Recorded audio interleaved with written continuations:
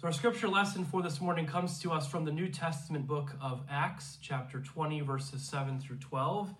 And just as a warning before I get started this morning, this is a little bit of a strange reading. It may be a little confusing at first. You may wonder why I've picked it, but of course we're going to get into it and hopefully get some explanation to it all. So listen now for God's word to you. On the first day of the week, when we met to break bread, Paul was holding a discussion with them. Since he intended to leave the city the next day, he continued speaking until midnight. There were many lamps in the room upstairs where we were meeting. A young man named Eutychus was sitting in the window, and he began to sink off into a deep sleep while Paul talked still longer.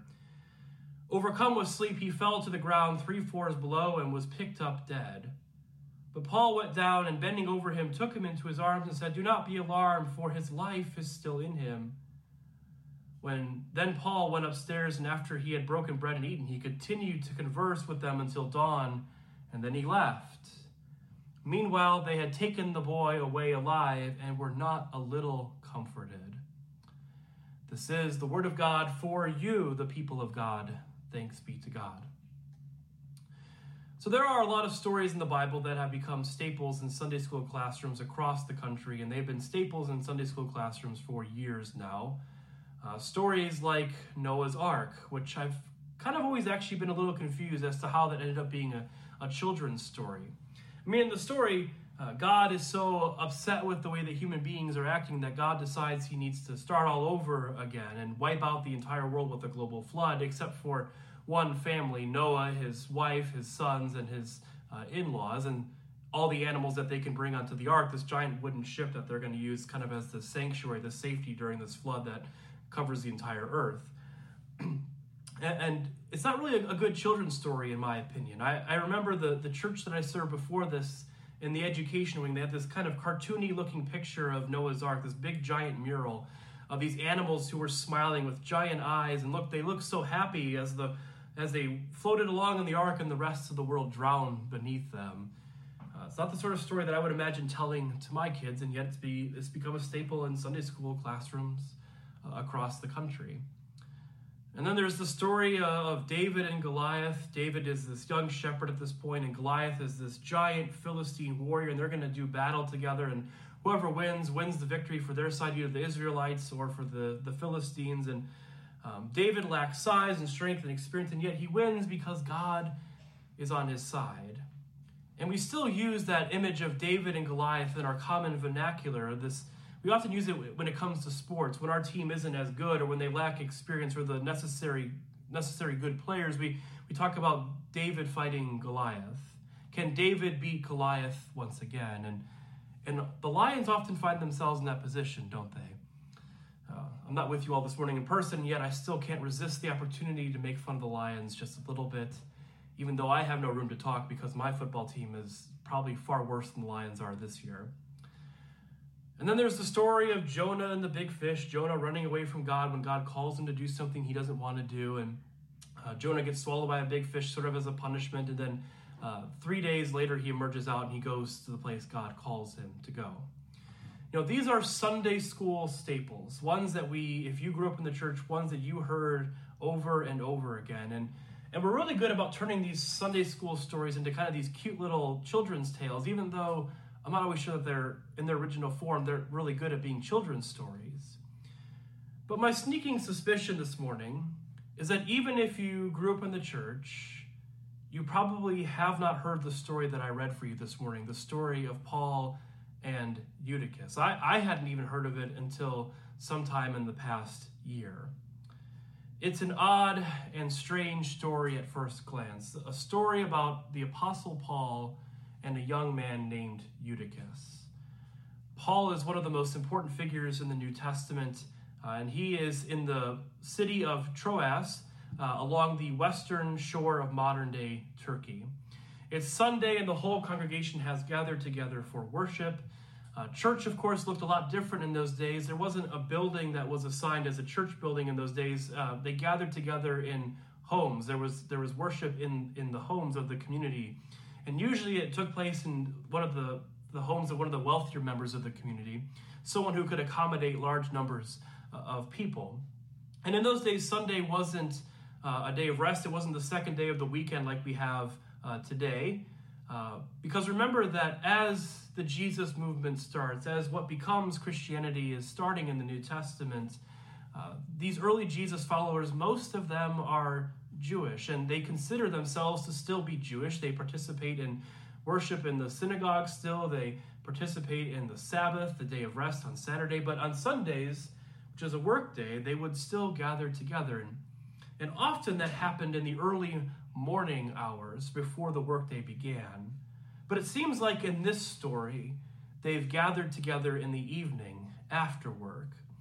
And that worship included the Lord's Supper, the breaking of bread. But back in those days, it was an actual meal. It wasn't the sort of symbolic bread and juice that we've started using these days. And that worship, of course, included teaching and preaching.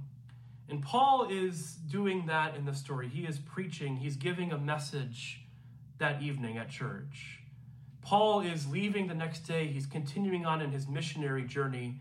But before he goes, he has a message to deliver to this congregation. And Paul has a lot to say. Did you catch it when I was reading the story? That Paul speaks to them until midnight. So after work, let's just use a modern example. Work ends at 5 o'clock and church begins. Paul's preaching to them for probably 6 hours. So I want you all to keep that in mind. Whenever it feels like the sermon's going on just a little bit too long, it could always be way, way worse.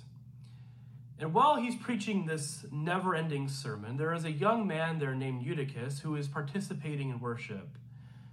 And Eutychus is sitting on the ledge of a third-story window, and as Paul drones on and on and on and on, Eutychus, imagine this, starts to get really sleepy. And who could blame him? All of us would be sleepy by that point. We would have been sleepy way before the 6-hour mark of his sermon. And so as he's sitting there, he finally falls asleep, and he falls out of the third-story window, and he hits the street, and he dies on impact. At least that's kind of how the story indicates it going. Now, I've preached some snoozers in my life. I've preached some sermons that deserve to be burned and buried in the backyard, but never have I had the experience where someone falls asleep and falls out of the window.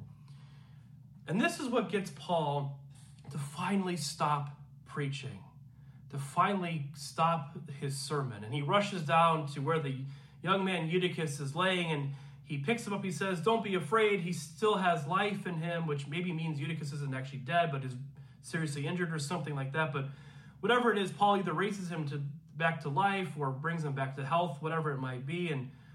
But then immediately, Paul goes right back upstairs and continues to preach his sermon. He continues to talk about whatever he was talking about that was apparently so boring that it bored Eutychus to death.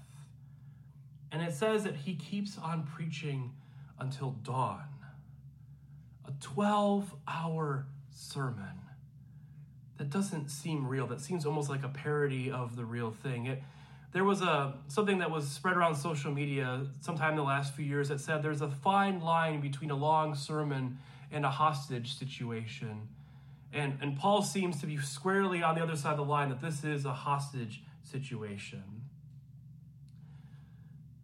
And then the story ends with us being told that Eutychus was not the least bit comforted. It's an odd story, to say the least. But the reason why I chose this story this morning is not for us to kind of have a giggle at the weird things that we can find in the Bible sometimes.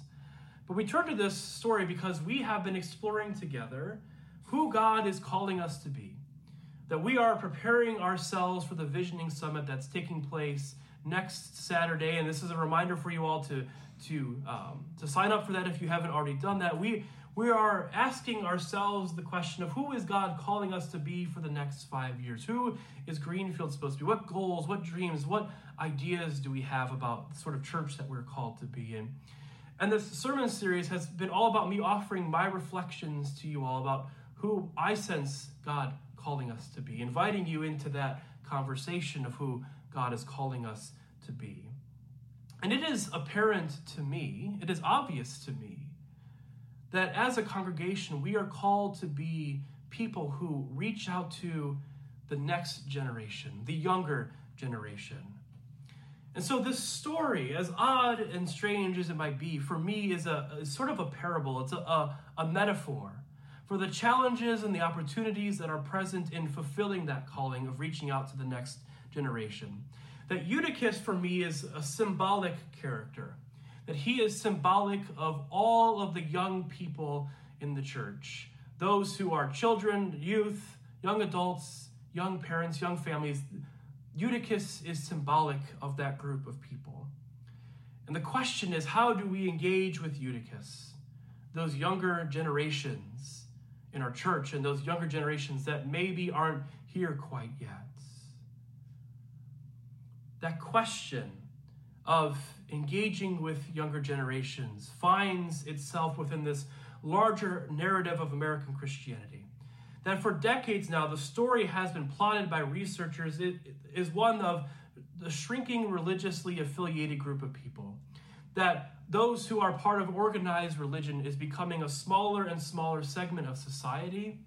And what we see instead is the rise of what's known as the nones, the N-O-N-E-S, the people who have no faith, who are not adherents to any organized or institutional religion. And also the growth of what's known as the duns, the people who were raised in faith but have since left that behind. The nones and the duns are a really significant section of the millennials, my generation, and the generation after me, Gen Z. That they are increasingly less religious. And so for decades now, since like the 1960s or so, there have kind of been these doomsday predictions about the demise of mainline denominations like ours. We are seeing, as people are becoming less and less religious, that the average age in our congregations is going up. That the largest demographic in the Peace USA, for example, are those who are age 65 and older. Declining congregational membership, increasing ages. This is the larger narrative that's taking place within American Christianity. And we as Greenfield Presbyterian Church are not immune to these trends. The self-study that was published as part of our pastoral search process, the thing that was published to help in the process of searching for a new pastor, what it revealed was that 80% of Greenfielders are over the age of 55. And so the challenge is sort of right there in front of us, revealed by the numbers. The question is being asked, what are we going to do about the aging of our congregation? And it's not that we don't love or care for those who are over the age of 55 or don't value their insights or anything like that. But it leaves us asking the question, how are we reaching the next generation? And this, I think, is the greatest challenge that sits in front of us. And maybe there's a comfort in the fact that we are not alone in asking this question. That seemingly every mainline church is asking this question. How do we bring younger folks back into the church? Having gone through the interview process in our denomination a couple of times now, and having several conversations with lots of different pastor nominating committees, seemingly every conversation I can remember includes this question. If we call you to be our pastor, how are you going to bring younger people into the church? And that question is always asked with a lot of anxiety. And honestly, I can understand that. It's a question that I was asked by Greenfield's pastor nominating committee. They asked me, how would you help us to reach out to younger folks? As I look back at the older visioning documents from previous times where Greenfield took on a visioning process, this was one of the goals then too. The goal of reaching out to younger generations, bringing younger people into the church, creating ministries that engage with younger folks. And so the question is, how do we do that? How do we engage and reach out and bring younger people into the church? And this is where I have to apologize for how I'm going to disappoint you, because I don't have an easy, clear-cut answer for you. I wish that I had a 5-point plan about how to get young people flooding back into the church, But then I would have a lot more money from all the consulting I would be doing, all the book writing I would be doing, advising other churches on how to get younger people back into the church. I'll tell you what I told at the PNC in the interview process. That the answer is not as simple as hiring a millennial pastor in his 30s with a young family. That I alone, simply by my age and my generation, am not the answer or the key to getting young people back into the church. I think that sometimes that mindset exists within churches as they're in the hiring process, that if we hire somebody who's young, maybe they'll help us and they'll be the answer and the magic thing to get young people back into the church. Now, I don't think that the PNC or any of you had that expectation of me, but I think it's worth mentioning that simply having a young pastor is not enough. The answer is also not necessarily creating a worship service that looks like a rock concert with electric guitars, dark lighting, a smoke machine, and a pastor who wears leather pants. And I say, no, this is not necessarily the answer because every context is different, and I can imagine some contexts where that makes a lot of sense, but I'm not sure the right answer for us is that I start wearing leather pants and we bring a smoke machine into the sanctuary. How we answer that question of how we engage younger people, how we bring younger people back into the church, I think requires a lot more thoughtfulness than sort of the shallow solutions that are often offered to this question. It requires us, I think, to be a little bit more self-critical.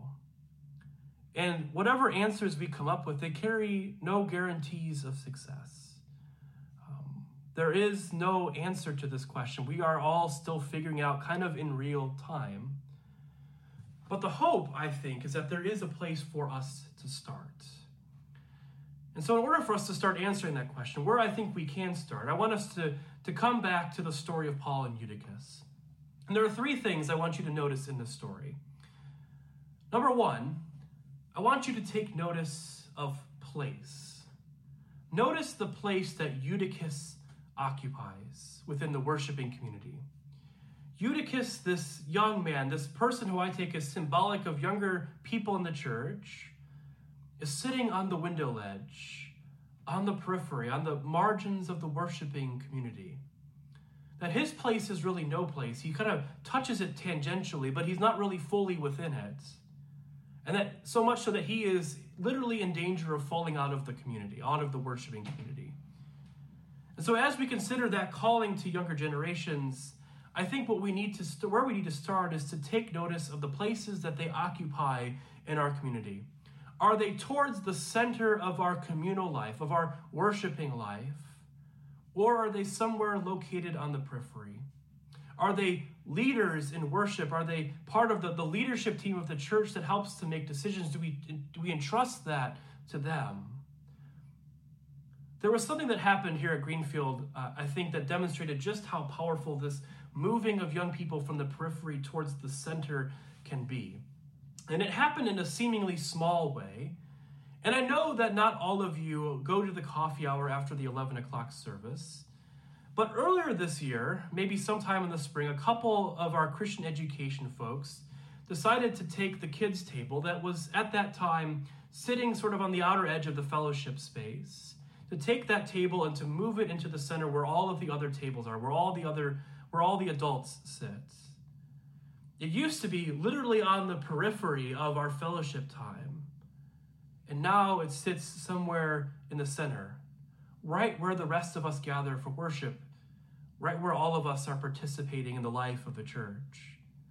And so now there's this little community of 2, 3, 4, and 5-year-olds who sit together at that table, and they often have cupcake frosting all over their face. But they're not off to the side. They're right there in the center, where the rest of communal life takes place. And it is a seemingly small act, but it is incredibly significant.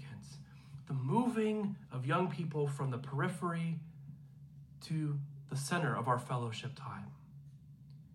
And it is a beautiful thing to watch and observe. It is in a very real way communicating to our young people that they have a place in what the rest of the community is doing. That they're not just off to the side, but they're part of what is happening with everybody else.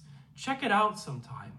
Check it out sometime at the 11 o'clock coffee hour. Go see that Eutychus is not sitting on the window ledge, but he is sitting in the middle of the congregation. And that should help us to begin to ask and to begin to think about the ways that our young people, where are they sitting? Are they sitting on the periphery? Not just in a literal sense, but also in a metaphorical sense.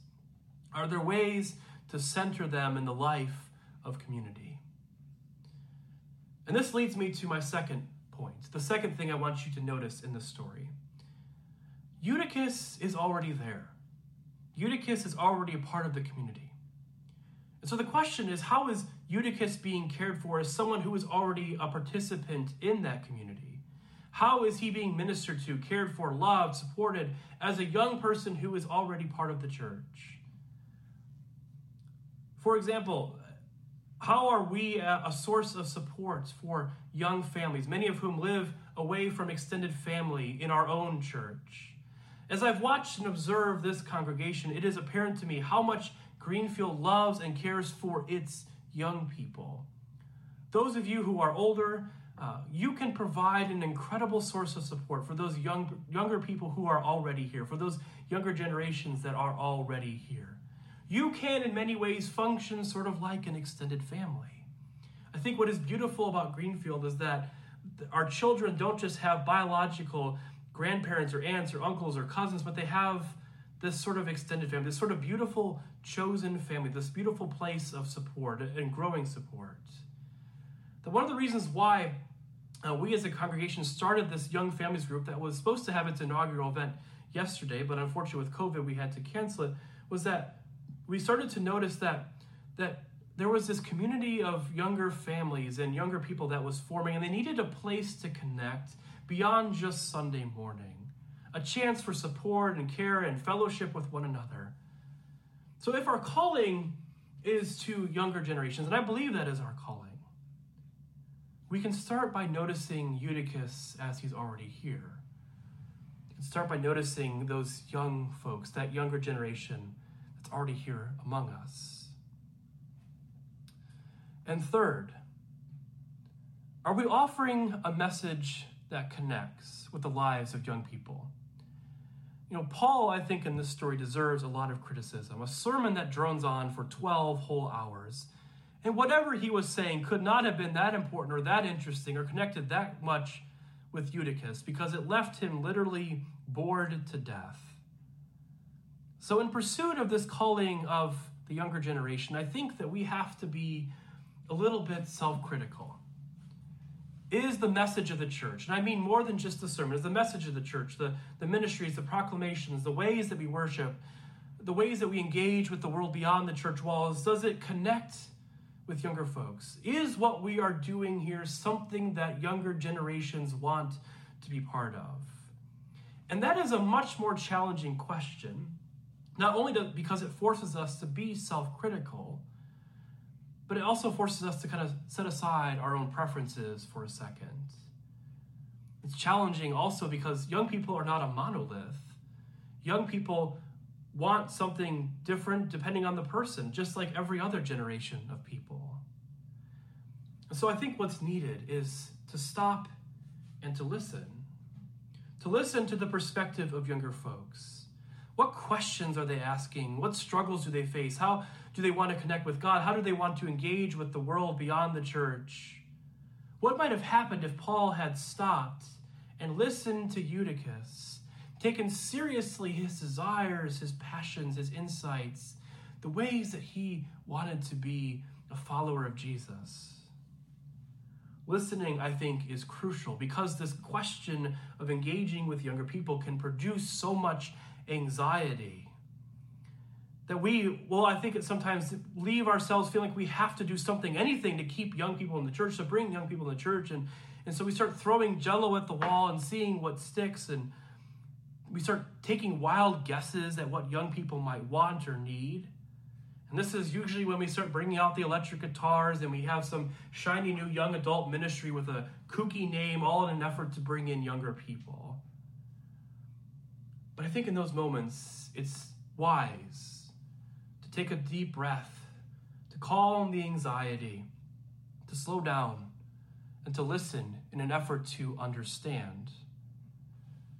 In my own personal experience, I grew up in non-denominational evangelical Christianity. I grew up in a version of Christianity that had this sort of contemporary feel to it. The pastor played in the worship band every single Sunday with his 12-string guitar, and we had drums. There was a coffee bar right there in the sanctuary. But the sermons were this kind of steady dose of what we had to believe in order to be Christian. And so by the time that I graduated from college, I was sort of disillusioned with the Christianity that I had grown up with. I had some really big questions that I wanted to ask, but there really was no space for me to ask them because they were sort of deemed as heretical. My own theology was shifting. My own growth and desire and dreams for social justice were developing at this point. And so after I graduated, I ended up in an Episcopal church. The very opposite, I think, of what young people or what other people assume young people want. I was 22 years old, and yet I was drawn in by this sort of ancient liturgy that had considerably more depth to it than any form of worship that I had ever experienced. That community let me ask the questions that I had longed to ask without deeming me a heretic. In fact, a lot of them were thinking those kinds of things already anyway. They had a social consciousness that spoke to my growing passion for social justice. They had no worship band. They had a pipe organ. But they allowed me to connect with God and with Christ in a way that I had never connected before, in a way that I desperately, desperately needed. And even after I have been gone from that church for almost 10 years, and I'm no longer an Episcopalian, the members of that congregation, many of the members of that congregation, are still some of the most supportive people I have in my life.